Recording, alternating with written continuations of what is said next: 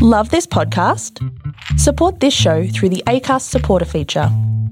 It's up to you how much you give, and there's no regular commitment. Just hit the link in the show description to support now.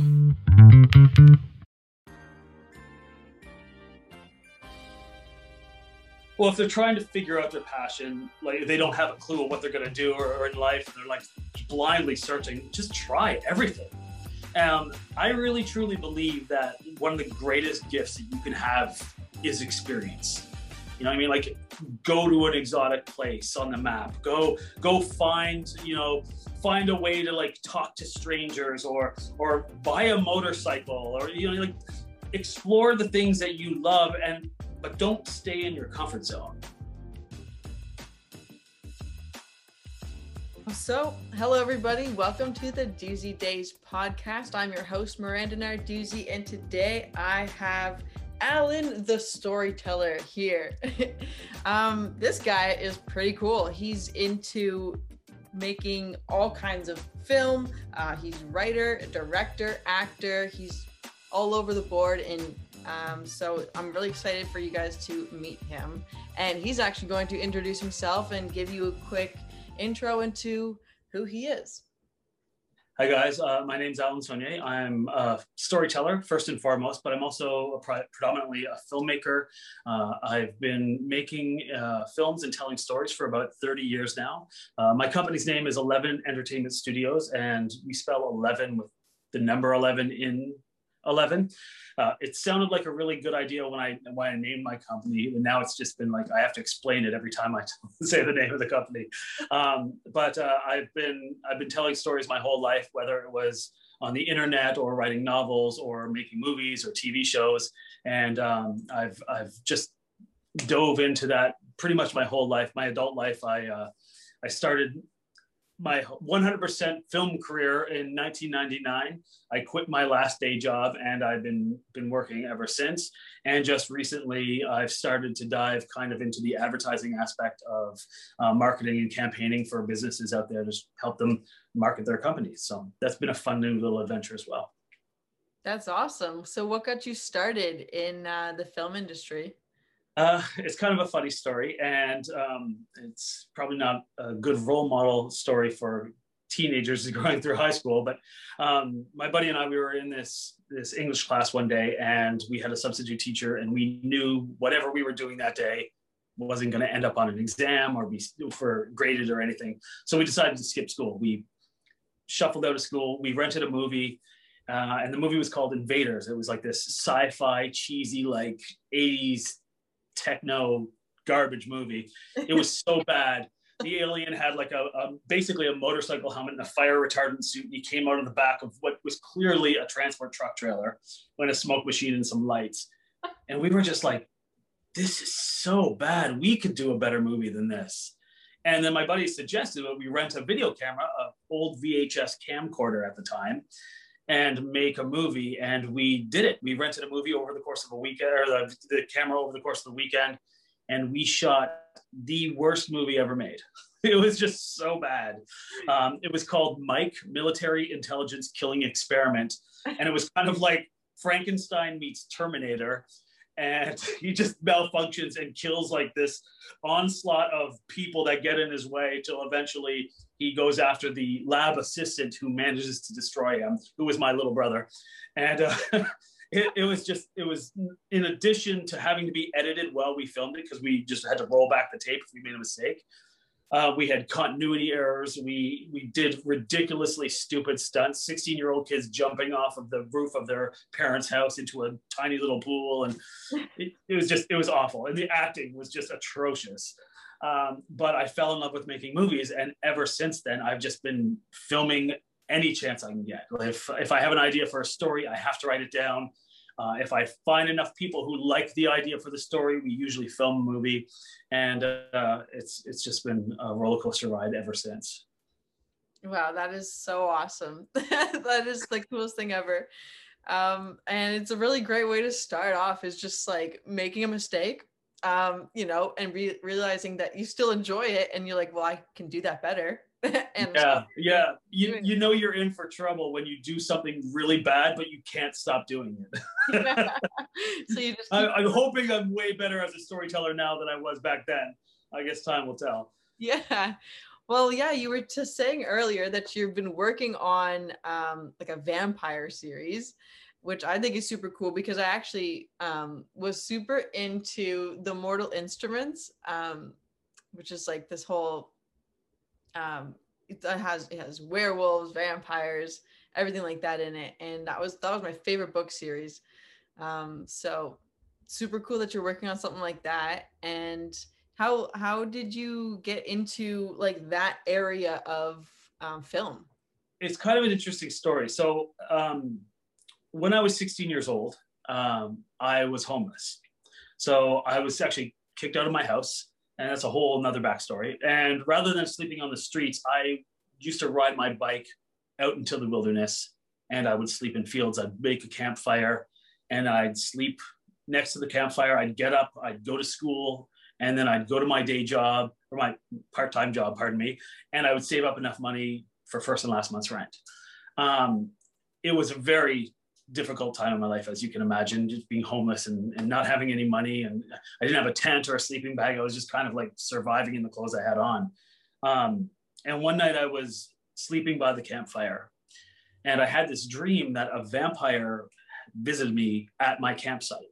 And she was going to just basically kill me and feed off of me. And then she took pity on me because I was surviving out in the wilderness. So she made me into a vampire. And when I woke up, I was like, that's cool. And so I started writing the series, and it started off very basic. It was just like a vampire and a vampire hunter kind of story. And it grew and grew. And I actually, the very first time I ever shot it, it was 1999. And I shot the first act just as a test run to see if I could shoot it.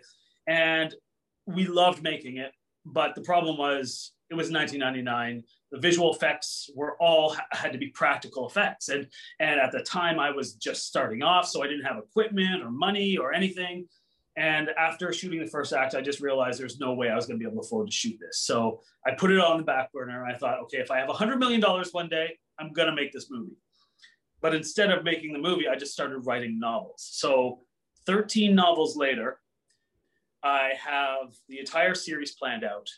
And it's much later in my career. I'm well versed in visual effects software, and I can do all that kind of stuff now. You know what? If I'm going to make this vampire series at any point, I better start doing it now. So in 2019, I wrote down the first season of The Chronicles of Blood. It's called Martyrs, The Chronicles of Blood. And I started shooting it, and it's just been an absolute like dream come true. It's been so much fun. It's funny because when I started shooting in 1999, I had done a little bit of acting, and I always wanted to be a part of the films in that way. And I played a character, this 18-year-old hot-headed vampire hunter who was brave and daring, but kind of foolhardy. And 20 years later, I'm not 18 anymore. I can't play the same character. I've been told I look young for my age, but I really don't think I could pull off 18. So, so I started looking at other characters I could play, and I decided I would be playing Ambrose, who is the first vampire. He's a dark and somber character, and he's tortured and suffering. And I thought, yeah, this character I could fit in a lot better. And it was just a far more interesting character. I had grown up. The character was more complex. It just seemed like a better fit. So it just kind of all meshed together. And yeah, it's been so much fun playing a vampire. I've always loved vampires, so that was fun. So what I plan to do is when we finish the series, which we're very close to being done, I'm going to release the books as I release the series, and hopefully they'll perpetuate each other, which is the game plan. Wow, that's awesome. So so it's all connected. You have 13 books, you said? 13 novels wrapped around the vampire series from start to finish. And it's funny because I'm not a religious person, and I have nothing against religion or anything. Like, if you want to be religious, that's great. Yeah. But I use religion, and I actually researched religion very, very thoroughly to help tell this story. So it's like the epic battle between heaven and hell, and the vampires and the vampire hunters are like the pawns in this massive universal struggle between good and evil. And the vampires have to serve the forces of evil, and the vampire hunters serve the forces of good. And there's a mesh of what is good and what is bad, and it contemplates ethics and morality at the same time as it's just a fun vampire series where you're also seeing magic and, you know, all the typical vampire stuff. So yeah. Wow. Well, that's exciting. I mean, I probably will watch and read that, because that's like exactly the kind of stuff that I like too. And I know people who will also enjoy that. So that's super cool. I hope so. Well, if you do want to check out the trailer, the actual trailer's out right now. So if you go to our YouTube channel or our main webpage, it's 11entertainment.com. And it's like E11 EVEN and then entertainment.com. And you can check out the trailers there and a lot of my other stuff as well. Wow, super cool. I can link that in the description too. So anybody listening or watching the video, they can find all those links there as well. So yeah, that's awesome. And I want to know more about how you got started in actually creating 11 Entertainment. How did that come about? So yeah, for sure. So when I was a film, like a brand new filmmaker, I was working at a restaurant and I was filming music videos and little stupid, goofy films. It was just kind of like a hobby at that point. And then I got a job after I graduated high school, and I couldn't afford to go to university. I had just been homeless, and I started my first business at 18. And I didn't really know what to do with myself, so I just bought the university books because my friends were going to film school. I thought, you know what, I can buy what they're reading and at least learn on my own. So I would basically learn everything I possibly could about filming, because I couldn't afford to go down to Hollywood. Toronto was still very tiny in comparison as far as the film industry was concerned at the time. So I was like, I'm just going to have to learn how to do this on my own. So I would dabble with the camera work, and then the acting, the stunt work, the writing, the directing, the costume design. I didn't have much help at the time. It was just my friends acting in it. But when it came to the production side of things, I was doing almost all of it myself. So I learned how to make armor, and I learned how to make weapons look real. And I'm in this tiny town. I'm sure you're familiar with it, because I actually grew up in your neck of the woods. You're in Kitchener, am I correct? Kitchener-Waterloo? I was actually at the time visiting. Okay. There. I'm in Markham. Oh, okay. So anyways, I grew up in the Cambridge-Kitchener area, and we filmed in that entire area all the time. So there wasn't much else to do in Cambridge, so I just focused on that. And then after several years working in a warehouse, I realized my boss was like, I wasn't getting any promotions, but meanwhile I was working my butt off and productivity was good. And I sat down with him, I'm like, why are you not promoting me? Like I'm doing everything that everybody else is doing and they're getting promoted. He's like, well, Al, you told me you wanted to be a filmmaker. I'm like, well, yeah, that's kind of true. He's like, well, if I promote you, then somebody else isn't going to be able to do well in their career. And if you're going to leave anyways. And I'm like, oh my God, you're right. I think I better quit. So on the spot, I quit. And I didn't know what I was going to do. It was like this really kind of dive into the darkness in this giant abyss. And I'm like, okay, I guess I need to start finding clients to film stuff. So I actually started filming music videos and weddings and commercials. And it was very tough. Getting started was tough. I filmed a couple of music videos, but it was not a lot of money. I barely made enough to get by. I was going through all my savings. And then it got down to this one point where I was eating a spoonful of peanut butter a day. And that was all I could afford to eat at the time. And I got this one pitch meeting to basically one of the very first companies to sell their products online. This is back when the internet was new, back in 1999. And so I didn't have enough money to get to St. Catharines, where the meeting was. And the only person who could drive me was my friend Robin. And so she's like, I can drive you the night before, but I can't drive you the morning of the meeting. So she drove me down the night before. I walked around St. Catharines the entire night. And I encountered this terrifying homeless guy wearing sunglasses and this trench coat in the park. It was like an adventure. And so I was like, okay, I hope I get this, because I don't know how I'm getting back home. And I did this pitch, I said, I want to shoot commercials for you and sell your products online. I got all the equipment I need. I'm tech savvy, so I can upload all the stuff. And he signed me. I got a year contract right there. And so I went out, I got the deposit. I went out, I bought a real meal, had a nice big fat dinner. And then I got to work, and I just kind of built my company up from there.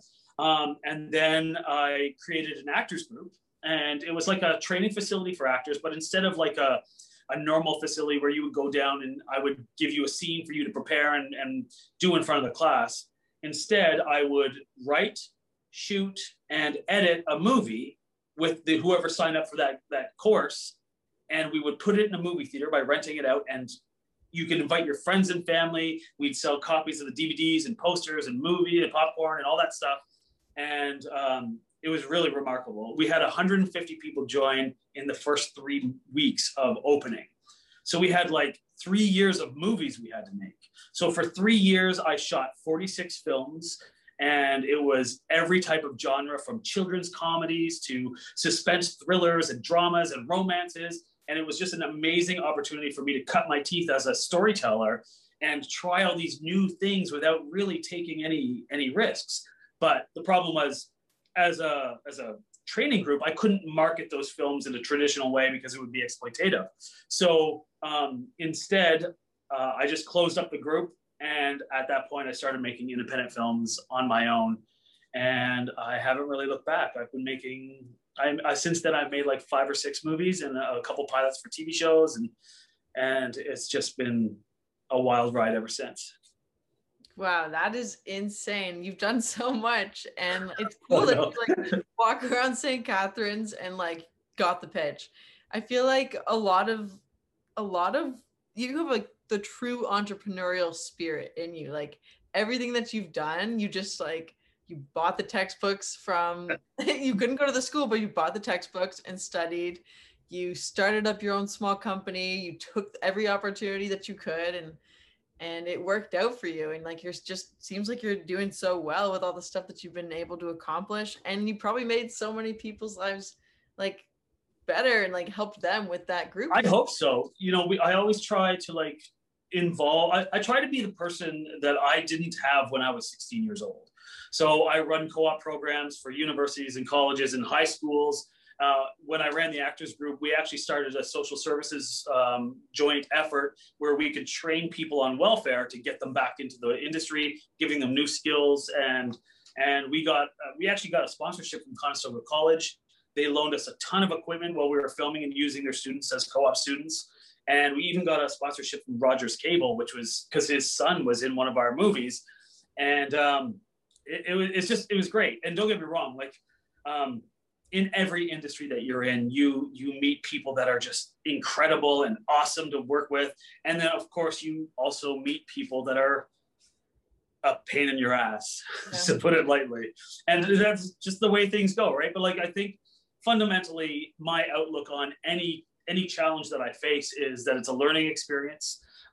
It makes you better at what you do. If you view it an obstacle as a teaching method or a process of improving, then it's not so hard to face. You can kind of like go, okay, we got this thing that most people would just say, oh, I guess we can't do it. As an independent filmmaker, you run into that every single day. You're like, oh, well, we don't have any money for this shot. Or like, for example, one time, one of our actors, she was in a relationship, and the guy she was dating at the time was very jealous, and he didn't like the fact that she was acting, and she was like, what is this movie? What are you doing? Why are you doing this? And so she was just having such a hard time during the production. She was on the phone with him every single day fighting. So in the end, I just told her, listen, just drop out. It's okay. We'll figure out what to do. And we had to rewrite pages and pages of stuff. I sat down for 20 minutes. We wrote stuff. Like, I wrote stuff really quickly. We had a military helicopter, 2 hot rod cars, and a limousine within an hour. And we shot the whole new version of what we had written. It was just like this kind of thing where you're like, you either figure out a way or you're defeated. And in the independent film world, that's like a day-to-day routine. So if you're not versatile, if you're not creative enough, you're just going to be dead in the water. So yeah, you got to kind of just figure it out and not give up. And this industry is already hard enough as it is. Like they say 1 in 10,000 actors can make a living in this industry, not be a star, just make a living. And if you think about it, like as far as like careers go, it's easier to be a surgeon than a successful actor. So as an actor, you have to put in that time, the same amount of time a surgeon would put in for his career or her career.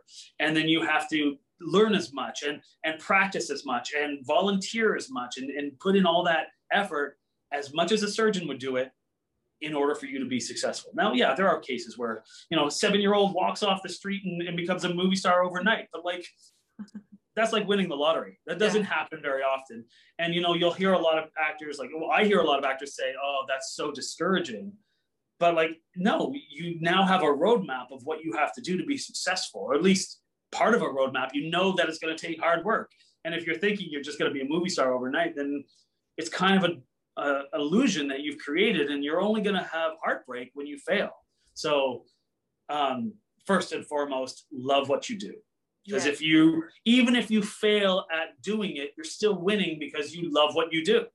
And I always try to keep that in mind when I'm like facing like financial burdens, or I don't get the sets, or I don't have the camera equipment that I want, or, you know, I mean, like I'm working with people that are new to the industry, and I have to like allow for extra time for them to learn the steps. And I think to myself, well, I'm still making a movie. The worst day making a movie is a better day working in a warehouse.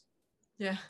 You know what I mean? Or you know what I mean? So like it's the best day working in a warehouse is not even close to the worst day making a movie is more or less what I'm trying to say. So you just gotta kind of keep that in mind, that what you're doing, if you love what you're doing, then you're winning every day anyways, even if it's not working out the way you want it to.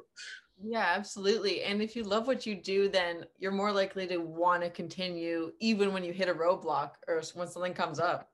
Yeah, and like those roadblocks start to become fun, because and that's what another great thing about filmmaking is every day the challenge is something new. Like there's always like, okay, we got to worry about lighting, we got to worry about time of day and money and talent and all that kind of stuff. But then you also have like the strange, weird guy that won't leave your set, and you got to call the police, or like you got to convince them that they're in the shot, or you like say, hey, why don't you be in the scene? And then they leave, they get bored because you're like getting them to do the lines 50 times. Like crazy stuff like that happens, right? So like I have a million stories. There was a time I almost got shot in the face when I was filming in California. Like it's just like insanity. Like, but at the same time, it's fun. You're like, wow. And 9 times out of 10, there's no danger. But I mean, like, on one time, you're like, whoa, the cops showed up and thought we were drug dealers for some reason. That's insane. That's like exhilarating, though, that you get to live that kind of like, you never know what you're going to get kind of day. And it seems so exciting. And you can tell that you're filled with passion. With you know, I can just tell the way you just, it rolls off your tongue. It's super cool that you're so into that. And if you were to give some advice to somebody who was trying to like find their way, like if they were lost and they were like trying to figure out their passion, like what do you think you would suggest that they would do? Well, if they're trying to figure out their passion, like they don't have a clue of what they're going to do or in life, and they're like blindly searching, just try everything. I really truly believe that one of the greatest gifts that you can have is experience. You know what I mean? Like go to an exotic place on the map, go find a way to like talk to strangers, or buy a motorcycle, or, you know, like explore the things that you love, but don't stay in your comfort zone. You got to kind of go out. And when I first started this industry, I was a horrible actor, like just the worst. And I only ever was in my movies because I was like, I don't have anybody else to play this guy. And so I would don the costume, I'd get through the scene as fast as possible, and then I'd go back to directing. And so it was like, okay. But then one day I was teaching a person how to be a cinematographer, actually. And rather than like just giving them the technical stuff, I said, well, let's shoot a movie. And it was like 3:00 in the morning, and we were talking. He's like, okay, let's write something really quick. And I was the only subject that he could film. So I was acting, And it was the story of like a bunch of clones, and this one clone I was playing had like all these different personalities, and I had to be like the artistic type and the psychopath and the intellect and the bully, and I had all these different people, and I had to play all these different personalities, and I was like, oh my god, acting is amazing. And I fell in love with acting, and it was like this eye-opening experience. But I was out of my comfort zone. I didn't know if I ever wanted to do it, but I kind of threw myself in anyway. And you try these things, you don't expect what's going to come out of them, but like that's half the adventure. And so like you got to kind of just go, oh, you know what, I don't know if I'm going to like this or not, but who cares, I'm going to try it. And what's the worst that could happen? You embarrass yourself.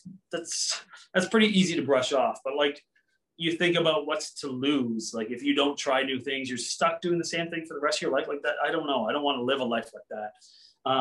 And then once you find your passion, even if you suck at it, like I did when I first started, you just dedicate time and effort. And I can't remember where I heard it, but somebody once said, if you do something for 15 minutes every single day for the first week, you double that time every week after that. So 30 minutes to 60 minutes.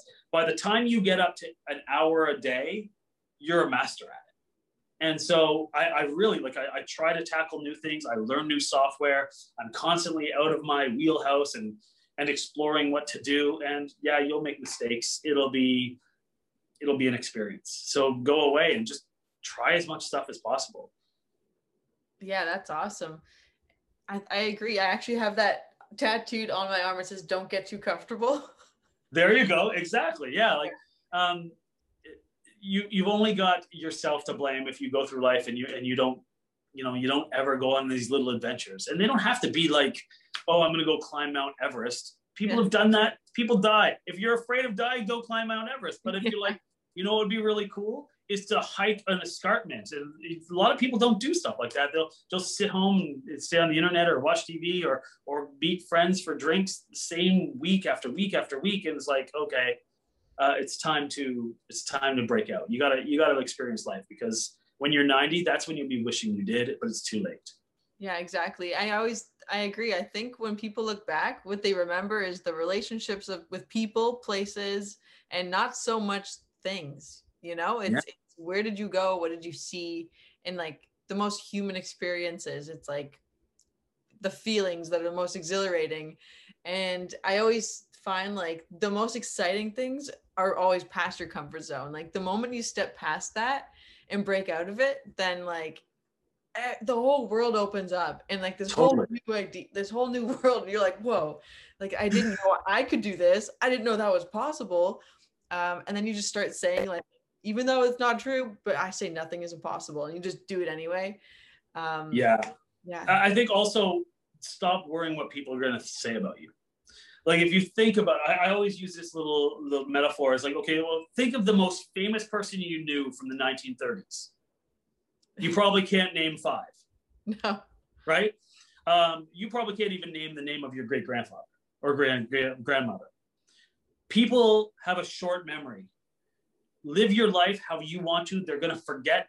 No one's going to care. The only person that cares about what other people think are you. So if you stop caring about what people think and just act the way you want to act, be the way you want to be, live the life you want to live, you're going to be so much happier. So I think that stops a lot of people from kind of going out and being adventurous, is because they're like, well, like for example, one of my actors just said recently, because she's helping develop a movie.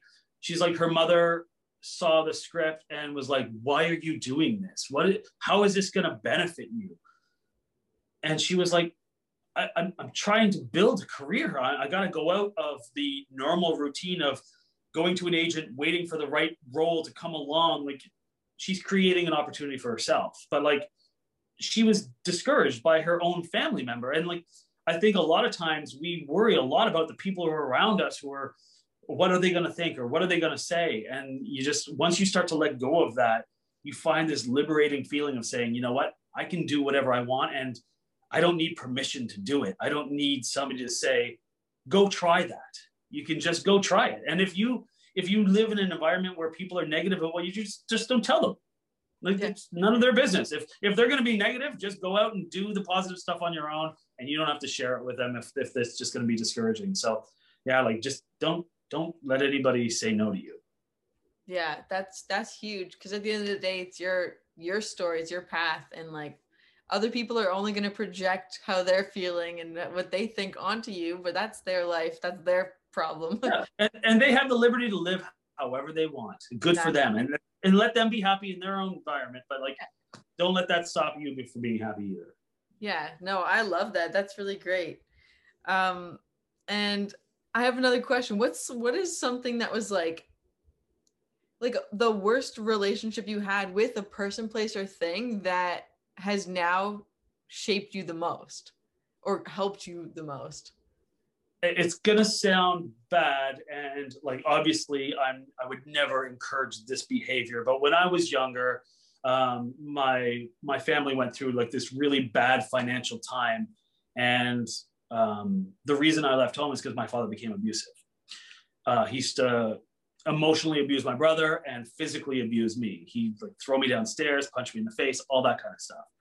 And at the time, I would say I was very short-sighted. I saw everything that bad happened in my life. I would say it was because I had bad luck, or this person did this and that happened to me and it wasn't my fault. And then I stood up for myself against my father, and I hit him back, actually. And that was the day I got kicked out. So, and it was such an interesting feeling, because not to get too dark, but like, it's over now. Everything's okay now. But like, at the time, he was hitting me on a regular basis. He was drinking a lot. And I decided that I was going to start working out, and I was going to stand up for myself one day. And I started doing lots of push-ups and prepping and waiting, almost excited for the day that he was going to hit me again. And he hit me, and I hit him back. And it was almost like a miraculous moment, because I didn't know my own strength. And I hit him, and he flew across the room, like literally across the room. And he almost hit his head on the fireplace. And I was like, did I just do that? And then he came back, he kept hitting me. But I was so stunned, the fact that I had done that, and I was able to like actually be a force to be reckoned with. And he kicked me out. And it was during those 5 months where I was homeless. I almost froze to death. I almost starved to death. It was this, I almost gave in. It was during those times where I decided that I was no longer going to blame the rest of the world for all the things that had happened to me. That if something happened in my life that went negatively, I was going to take responsibility for it. I was going to try to learn from it and try to figure out how to take those negative situations and basically grow and not let it happen again. So if, for example, if somebody stole something from me, I would learn to be more secure in my possessions. If somebody took advantage of my kindness or was cruel to me and I let it happen, and I felt crappy, then it's because I let it happen. And that really changed who I was as a person. And from that point forward, like I said, I started my own business. I taught myself how to be a filmmaker. I worked a way to get investors and find contracts and do the things that I love. And you know, it's a lesson that you kind of have to keep repeating over and over again, because there was a time when I fell in love with being an actor, I let somebody say to me, well, wow, you star in all your own movies and blah, blah, blah. And I'm like, oh, I guess that looks bad. I guess I should stop doing it. And for like 10 years, I stopped acting altogether, because I thought people are going to think of me as this director who stars in his own movie. It's self-serving. I'm like, it looks bad. It's not professional. And then after a while, I was like, who am I trying to impress? Like, at the end of the day, I miss acting. I want to do it. So I just started acting in my movies again. And I showed up on time. I knew the character. At least one actor I got along really well with. And I was willing to, like, I've done stunts. I've jumped off of moving cars. I've gone through car windshields and buildings and jumped off cliffs. Like, I didn't have to risk anybody else's life. I could do it all on my own, and I knew what I was capable of. And so it just kind of changed my whole perspective to saying, you know what? Take responsibility for yourself. And when you make mistakes, claim those mistakes. Take that responsibility. And rather than saying, oh, it's that guy's fault or it's this guy's fault, it's my fault. If somebody doesn't show up for set, I'm the one who cast them. So I'm the reason that person didn't show up. I didn't do my homework well. I didn't pick up on the flaws or the situation. I didn't read it right, and I should have. And now I know, although I'm the one who's responsible for it, I also have the power to fix it.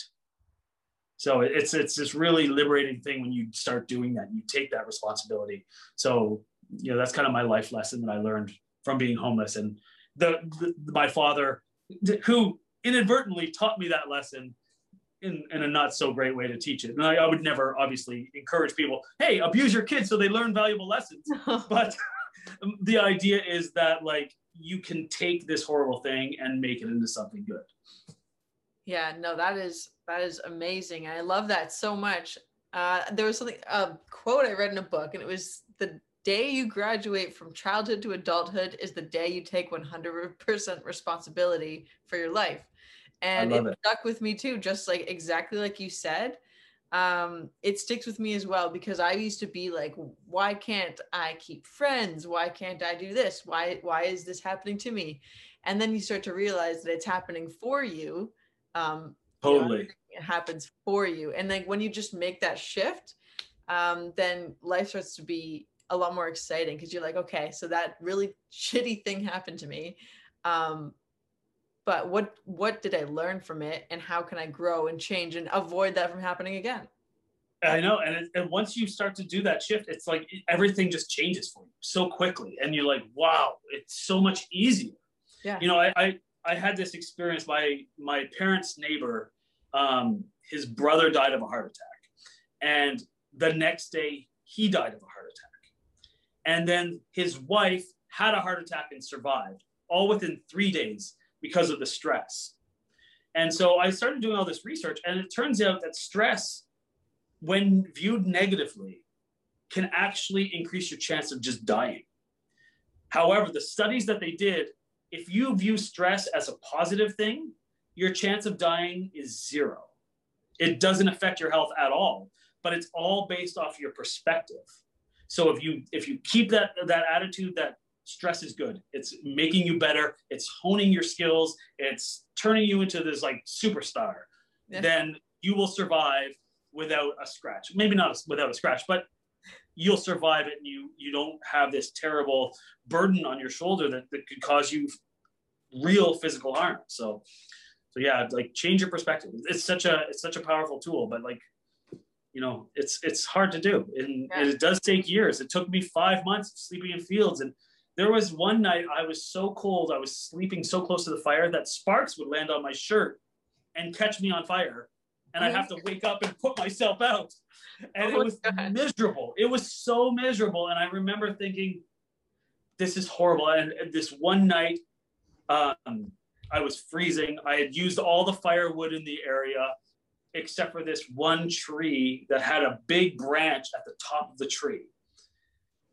And so I'm like, okay, I got to climb a tree at 3 o'clock in the morning and use it for firewood. And I climb this tree. It's 3 o'clock in the morning. I've got this branch. I'm holding onto it. I'm yanking it to try to break it off. And the tree is swaying back and forth. And I'm like yelling at 3 o'clock in the morning, break, you stupid.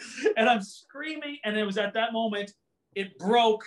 And I realized, if I was an outsider observing this ridiculous moment of desperation and patheticness and like rock bottom, absolute misery, it was actually kind of funny. And I just started laughing. And I'm at the edge of this lake, and you could hear my laughter echoing across the water. And I'm like, it's all uphill from here. Like, it's going to get better. It can't. I'm at the bottom of my rope. Like, what else is there except for death? So yeah. And from that point forward, I just started having a sense of humor about everything as well. And like that just helped a lot too. That's a big thing that actually helped me as well. I noticed this because I used to be like severely depressed, and then everything that made me sad, it kind of shifted, and then it just made me angry. And I would just get mad and unreasonably throw things and be like, what am I doing? And then I started laughing. I was like, why am I throwing the dishes in the sink. Like, this is ridiculous. Yeah, this is only hurting me. Yeah.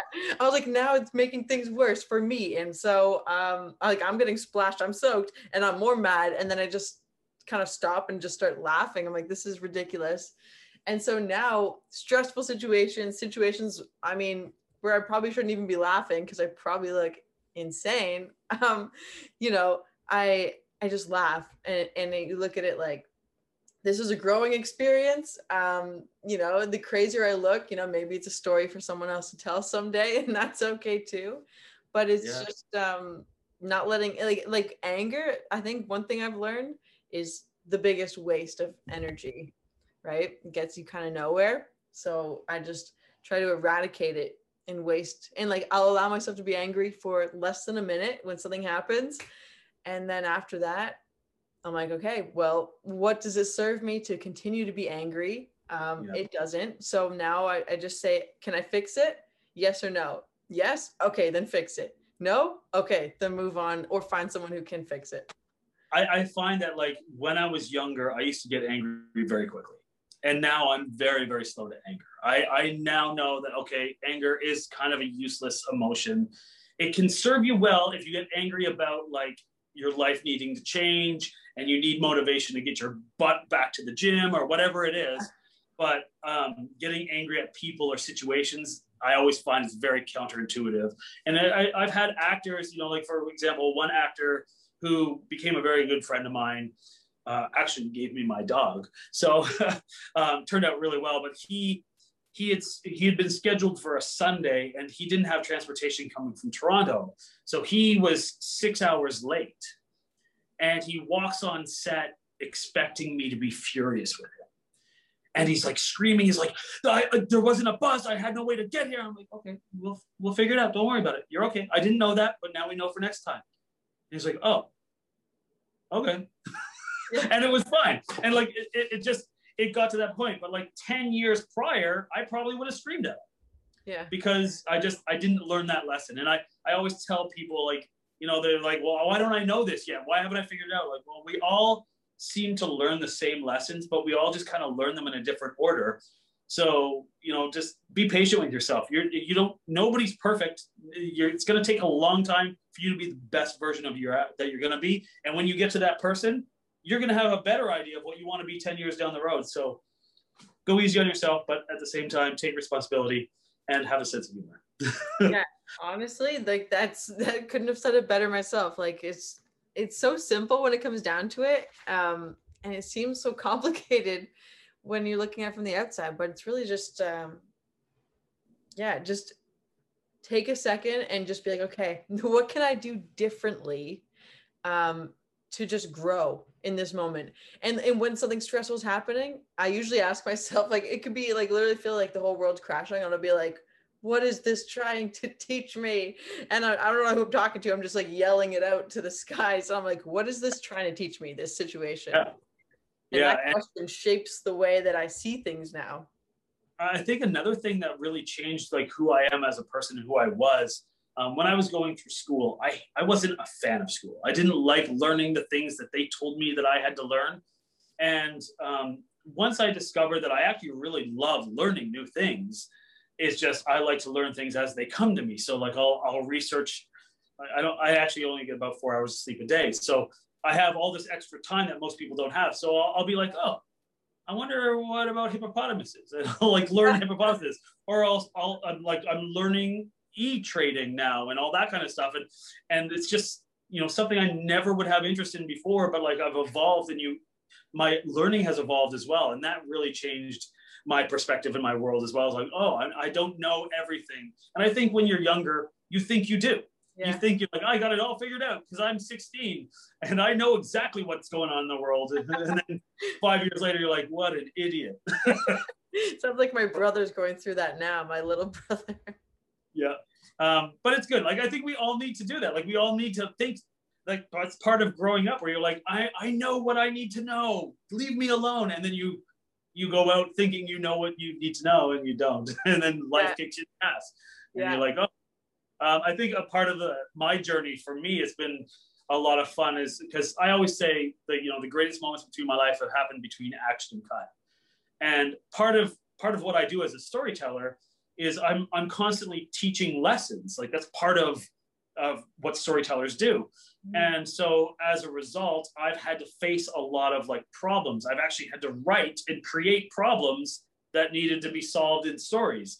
So I kind of had like a shorthand as far as problem solving, because I'm like, oh, I need to create a problem for this person. So I had to examine other people's lives and their problems in order to create that, and then learn how to solve it in the same story. So I'm like, oh, I'm teaching myself lessons at the same time as I'm trying to share those lessons with people. So it's been a fun way to kind of improve myself as I go. Yeah, that's pretty valuable. I'm one of those people where I definitely would base a lot of my decisions off of like movies and stuff, and like oh my god, yeah, and like actors, and I'll be like, I'm gonna be like that, and then just learning from it in my own way. And I was like, I know it's not reality, but I was like, there's still lessons here, and I'm still learning. Oh my god. It's crazy. Yeah, humans have been telling stories for like 50,000 years. So if you look at that, like the reason why they're so valuable, whether it's like in religion or just passing down family stories or making movies about the Terminator, there's a lesson that's being taught. And I always say to people, like, the best lessons in life come from the movies and the books that we read, because that's people, like, if they're well written, that's people suffering. They've gone through stuff. They've experienced loss, and they've had to like fight against tyranny or oppression or what have you. And so when I look at those stories that I loved as a filmmaker, and the characters I've like said, oh, I want to be like that in life. Then I'm like, yeah, I try to do that too. And especially nowadays, like as a filmmaker, my responsibility to tell stories that are essential for growth in adversity and diversity. And like, so for example, I've always tried to be ahead of the time as far as telling stories that are important. 10 years ago, I told a story of the LGBTQ community, and it wasn't popular at the time. I remember bringing that movie to distribution companies, and the story was almost predominantly female, because I've been telling stories about male characters for a long time because I'm a man, and that's kind of my experience. And I thought, okay, I got to get out of this comfort zone. I got to tell a story that I don't understand. And I had to do a lot of research. And I told this story about these all female characters. Practically, there's only 2 male characters, and one of them died in the beginning. So like, it was almost all female characters. And the 3 main characters were lesbians. And people were like, well, how are you able to tell a story about lesbians when you're not a lesbian? I'm like, well, for one, if I'm trying to tell a diverse story, I have to go out of what I'm used to, because I can't grow as a storyteller that way unless I do that. Yeah. And also, these are still just human beings. These are stories, falling in love, wanting to be accepted, to feel like comfortable, to the awakening of like your emotions of sexuality and romance and love and commitment, and all those things are the same whether you're LGBTQ or you're straight or it's mixed race. None of that matters. What matters is the human element behind it. And I think that's the thing that will tie us all together and really get us past all this stupidity of like prejudice and racism and like gender inequality and all that kind of stuff. I can't change my gender. I can't change my sexuality. But what I can do is try to tell stories that involves everybody. And as a filmmaker, it's so exciting when I meet an actor who I've never just in the last 10 years, I started working with a lot of like Arab and Muslim and new actors who've come here, refugees that have come to this nation. And I work with them. I'm like, well, I wrote this, but how would you say it? Don't worry about saying it the way I wrote it. How would you convey this message to me? And so I'm learning how that person's voice would be heard without putting them in this position where I'm like, I've written a character, you must play that character. That person is actually speaking in the voice that they have in my story, but at the same time, they're telling it the way that they would tell it. So it's been kind of an adventure that way. And it's been a learning curve. And, like, obviously I'm not always going to be perfect at it. But it's funny because, like I said, I went to a distribution company 10 years ago with my movie, the LGBTQ one. And the first thing that the woman said was, well, it seems kind of exploitative that these girls are kissing girls. I'm like, it's a movie about lesbians. Like, how do I get around that? And she's like, well, I'm not anti-gay. I'm like, well, then prove it. Like, help me tell this story. And so it's just like that kind of a learning curve for the entire industry is this like exciting kind of thing to push forward. And, you know, like I have a lot of actors who are coming to me, and like young women, gay members of my like circle who are like, I want to tell a story. And they're like, should I tell like a story about me being gay? I'm like, 100%, like, don't hold back. This is your time. This is the avant-garde of like trying new things, and like white male filmmakers are a dime a dozen. Like, I'm not like gonna stand out anymore. I'm actually going to become the type of filmmaker that people are going to be bored of unless I put other voices in and let them tell their stories. So that's really what I've been kind of trying to do as well. And like, even in my vampire series, I'm telling a story that takes place in the 5th and the 8th century. And that kind of like, you can't tell an LGBTQ story at the time the same way you would tell it now. So I'm really trying to tell that story with gay and lesbian and all those people involved, but still treat it honestly, where they have to, you know, hide what they are. And, you know, a lot of people are still facing those kind of like limitations, but like really kind of tell it in that same stream, but do it in a early medieval period. So, you know, you can still be honest with it and still inclusive, but you still have to be honest the way you tell your story. So yeah, it's a hard thing, but like at the same time, anything worth doing is hard. Yeah. Like, you got to face those obstacles, and I'm going to screw up. I'm sure I'm going to do it wrong. And somebody from the LGBTQ community is going to get mad at me because I'm trying to tell a story that I don't have a right to really tell because I'm not in that community, but I'm trying to be a part of that community. I'm trying to say, I want to share your voice. And if you don't have a platform to share that voice from yet, maybe you can jump on my platform and at least be a voice in that platform. My mentor, the guy who took a chance on me and helped me become the filmmaker that I am, he's gay. And, you know, like I never think of him as a gay man. I think of him as just like the guy I look up to, this guy who was like shown me how to be a better person as well as a better businessman and as a better human being in general. So like, yeah, like you just gotta try to push yourself into areas you're not comfortable with. And that's what I'm trying to do as a filmmaker and storyteller, is just say, you know what? I don't know what it's like to be a Black woman or a Muslim man, but I'm going to try to give you a voice and try to include you in a genre that rarely does. Yeah. You know what I mean? Like, how many vampire stories have Muslim characters in it? Unless they're the bad guys. You know what I mean? Like, can't think of any. Like, yeah, it's stereotypically impossible to find. And so I'm really trying to like say, oh yeah, there's a spot for LGBTQ in the vampire series. There's a spot for people from the Asian community or the Muslim community. And I treat each of those things, even though predominantly the vampire series is written with a Christian theme. Yeah. I really went back over the last 10 years and changed the way that it's viewed so that that religion in a whole, it doesn't matter if you're Muslim or you're Christian or you're Jewish or whatever your beliefs are, the divine stream that pushes good, it's the same in all religions. And it's not like this, oh, our way or the highway kind of thing. I know I've kind of went off on this weird tangent, but like, I think like being responsible as a storyteller is this thing that's always going to evolve. You know, like the Me Too movement is this powerful thing that happened a few years ago. And although it's not on the forefront now, I'm always encouraging women to write scripts and be directors and like actors who have never directed before. I'm like, just do it.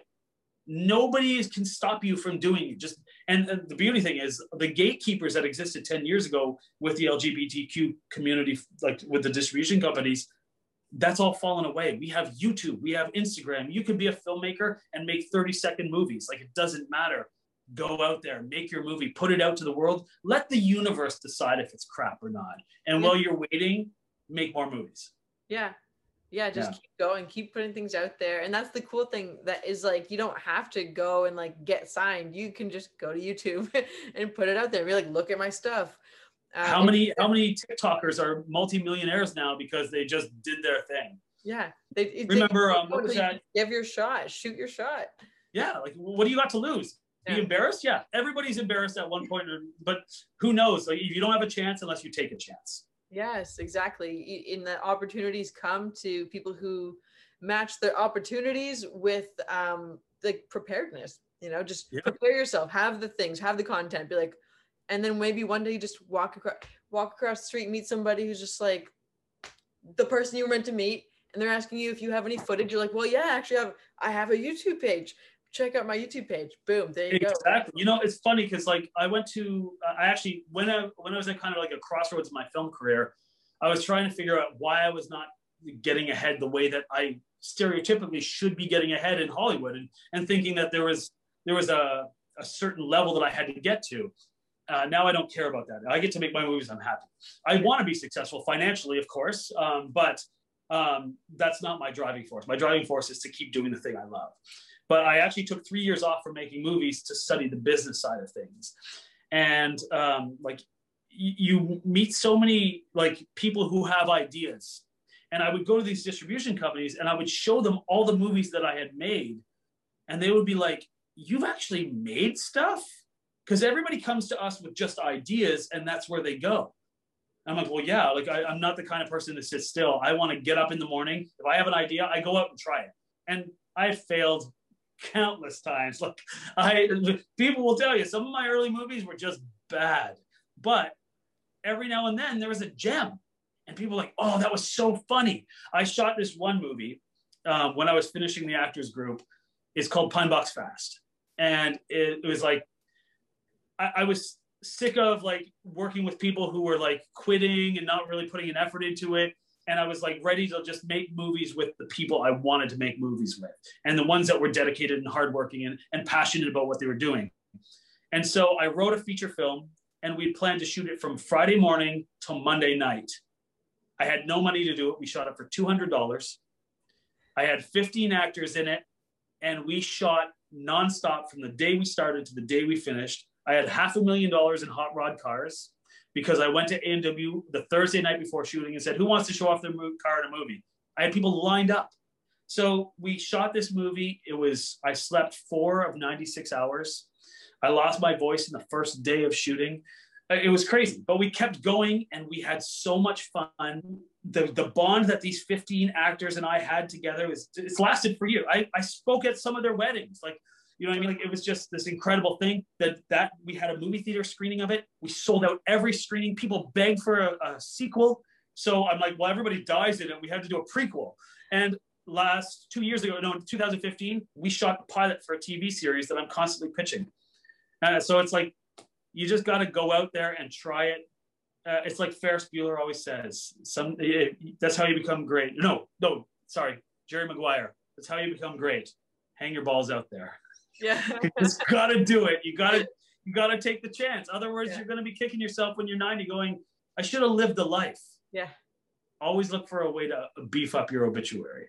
Yes, absolutely. Yeah, just get out there and try new things and just know that you can do hard things. It'll seem hard, but just you can do it. It gets easier, or it doesn't, and you move on. Like, who cares? You just keep going. That's the thing, is like, don't let a setback set you back. Let it propel you forward. Yeah, and you don't have to be good at everything. I remember one time I was in a skating race, and I came home with a ribbon for 5th place. And my mother was like, oh my God, that's so great. I'm like, there's only 4 other people. I came dead last. I suck at skating. I don't know how to play hockey, but like, I tried it. You know what I mean? Like, it didn't matter, but like, it wasn't for me. And so you move on, but like, yeah, it's okay to fail. It's all right. That's hilarious. So I got a couple extra questions for you, Yeah, and let's do it. they're a little more random, but I want Good. you to answer them freely. Do your thing. So, what is the biggest problem that you think needs solving that you're the most passionate about? In the world, you mean? Yeah, just in general. Oh my gosh, biggest problem. Ooh, that's a serious one. Um, I think right now, like currently in this day and age, I think misinformation is probably one of the most destructive forces I've ever seen in my entire life. I've I've experienced a lot of stuff, but there are so many people who will take just a piece of information that passes in front of them as gospel or truth without researching it, without looking into it, without even questioning it. Every now and then I'll see a TikTok where somebody will make this fake claim where they go on like it's real. And it always brings me back to the commercial that the Canadians will know this. I don't know if you have an international audience or not, but the house hippo. Do you remember the house hippo? Yeah. Yeah. Whereas like the early CG graphics of this tiny little hippo that like lives in your closet and comes out and eats dust bunnies and all this stuff and droppings off the table. And it was really well done to the point where people like, careful what you watch because it might not be real.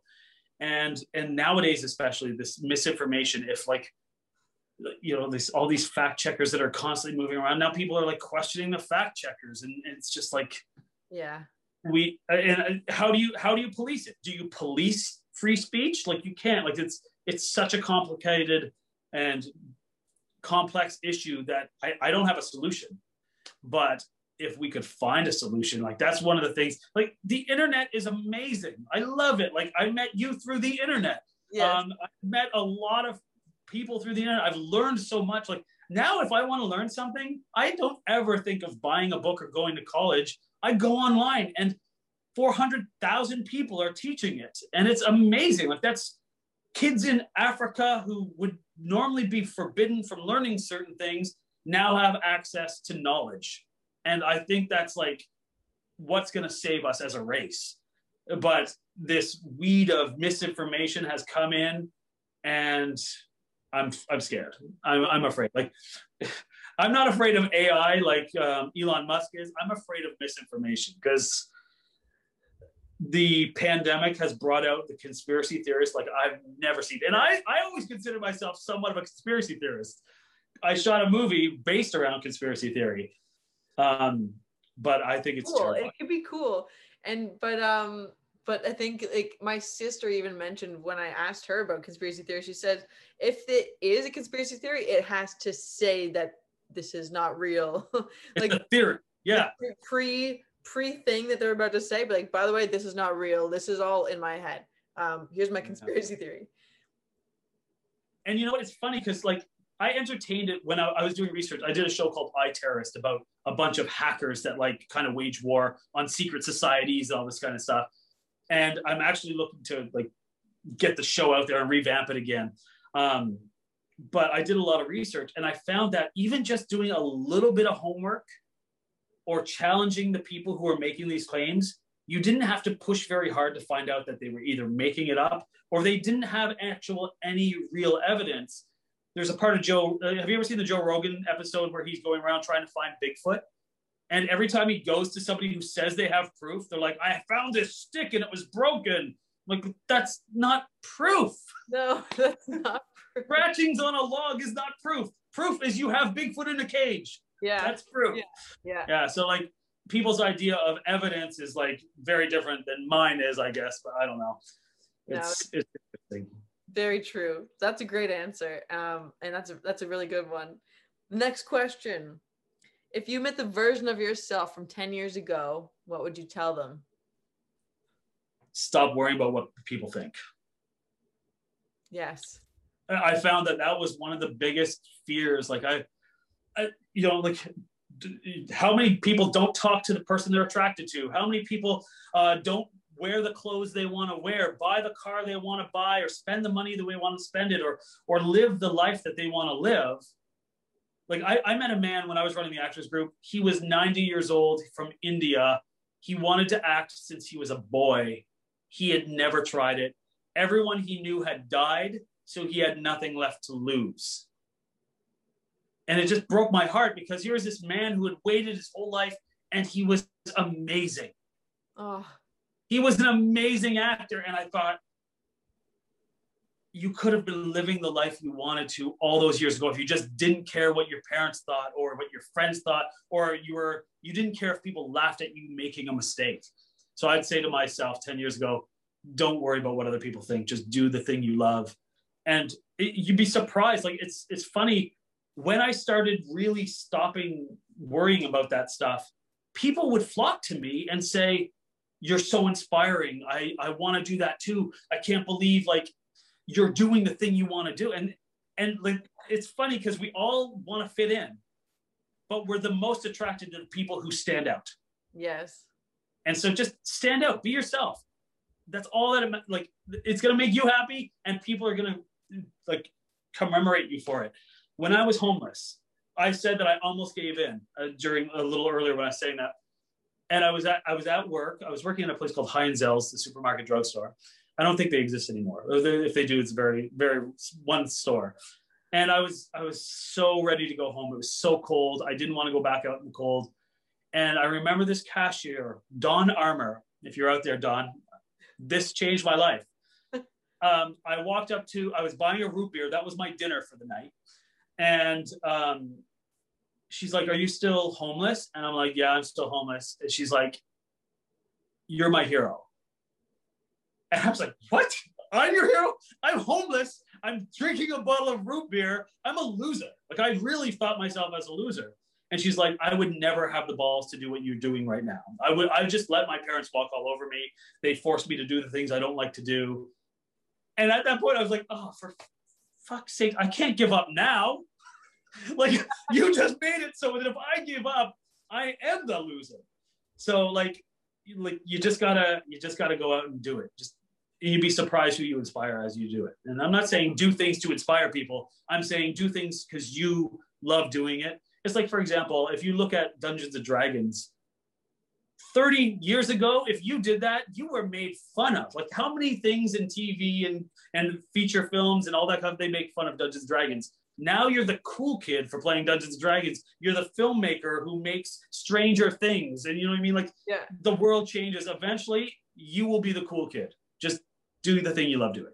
Yeah, exactly. I love that. That's the coolest thing ever. Great answer. Awesome. One thing that you wish was never invented. Oh, boy. That's a tough one. I would say something like, see, it's more of a personal thing because of my experience in my family and the struggles. I've never tasted alcohol, like never in my entire life. I've never done drugs. I've never smoked. I learned the lessons from my parents before I made those mistakes. And I think alcohol is a very destructive force in this world. I think if we didn't have it, you know, like I understand, like, you know, a lot of people, artists are creative when they're drinking and all this kind of stuff, but I think it's actually way more destructive. And I don't smoke pot, but I'm not against that kind of stuff. Like, I think if you smoke pot, that's good for you. You know, pot smokers very rarely have ever hurt anybody that I know of. But I know there's a lot of destruction that comes from drinking and alcohol. And so I think if I could eliminate alcohol, it'd be a very interesting, like, alternate universe to observe, to say, hey, how well have we done without being drunk? Yeah. Not only that, it permanently shrinks your brain. Like, there's a lot of things that go wrong when you drink. Yeah, so I say, yeah, let's take away alcohol and see what happens. Maybe for the better. No, that's. Of course, I always think about, like, removing something like that, and I think of that episode of The Simpsons where Homer has that toaster that goes back in time and he accidentally kills a dinosaur and the whole world changes. That one, have you seen it? I don't know. I'm not sure. No, I don't think I saw that one, but he just keeps going back in time and trying to fix the mistakes he makes. And at one point he goes back and it's like, he's got a luxury car. His kids are well behaved. His wife is happy. And he's like, what about donuts? And she's like, what's a donut? And he's like, oh, and he goes back in time and it turns out it's raining and it's raining donuts. So it was like the perfect world. So yeah, don't mess with the past, but like, yeah, alcohol is, I guess, my answer. That's awesome. And so that's basically most of the questions I have, but I want you now to just take the stage for anything you want to say. Like if there's anybody, if you're trying to like pitch something, going ahead, something you're working on that you just want people to look into, check out, and where people can find you. Sure. Well, visit my webpage, sign up for newsletters if you want to find out about my shows and especially the vampire series. We were 3 weeks away from being done when COVID hit. So we had to stop shooting, and because of season change, we have to wait to fall now to finish the last 3 weeks of shooting. We're filming a couple days here and there, but like we'll be done shooting in the fall. But please go check out our YouTube channel, watch our trailers, like and share if you can. I know not everybody's big into vampires, but like at the very least, share it with people who are, because I'm sure everyone knows someone who loves vampires. But yeah, like just go out and support your independent artists. Rent the movies that they make. I know they're not the best movies all the time, but like we're also working with the most primitive tools. We don't have Hollywood financially backing us where we can just throw $1 million at something that doesn't work. We're creative, we're ingenuitive, we're doing our best, we're putting our hearts and passions into these projects. So, you know, at least rent our movies, watch us, come to the theater or when the theater's open again, or, you know, go online and support your YouTube audiences or creators and stuff like that. So yeah, please support us. www.elevenentertainment.com. It's E11EVEN instead of the ELEVEN. And yeah. And that's pretty much it. Nice. Okay, so I will be linking all of those below where everybody can find that content. And yes, make sure you check it out. I'm going to check it out definitely because I'm excited just listening to you talk about it. Awesome. It's really cool. Well, I do want to say thank you so much for, you know, taking the time to do this podcast with me. I haven't actually done a lot of presenting in a long time. And I feel like COVID has kind of like put us all in this weird little bubble where we're trying to figure out, do we get out of this bubble or is this bubble good now? And I think a lot of it's a combination of both, but like, it's nice to sit down and talk to people about what we do. And I appreciate you having a platform for us to do that. And, you know, I'm going to watch more of your shows. I like what I've seen so far. So yeah, keep doing what you're doing because you're helping people out. Awesome. Well, thank you very much. Yeah, it was great. It was great talking to you. You're very interesting. And I feel like there's so much more that we could dive into and like, you know, in the future, maybe we do a vampire series, like a feature about what the show's about and the characters are about.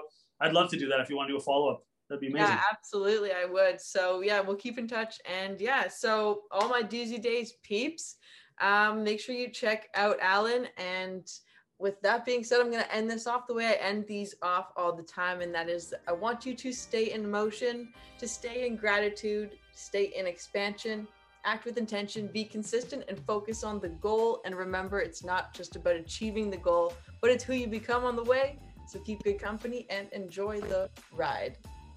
Well said. Yeah. All right. Thank you.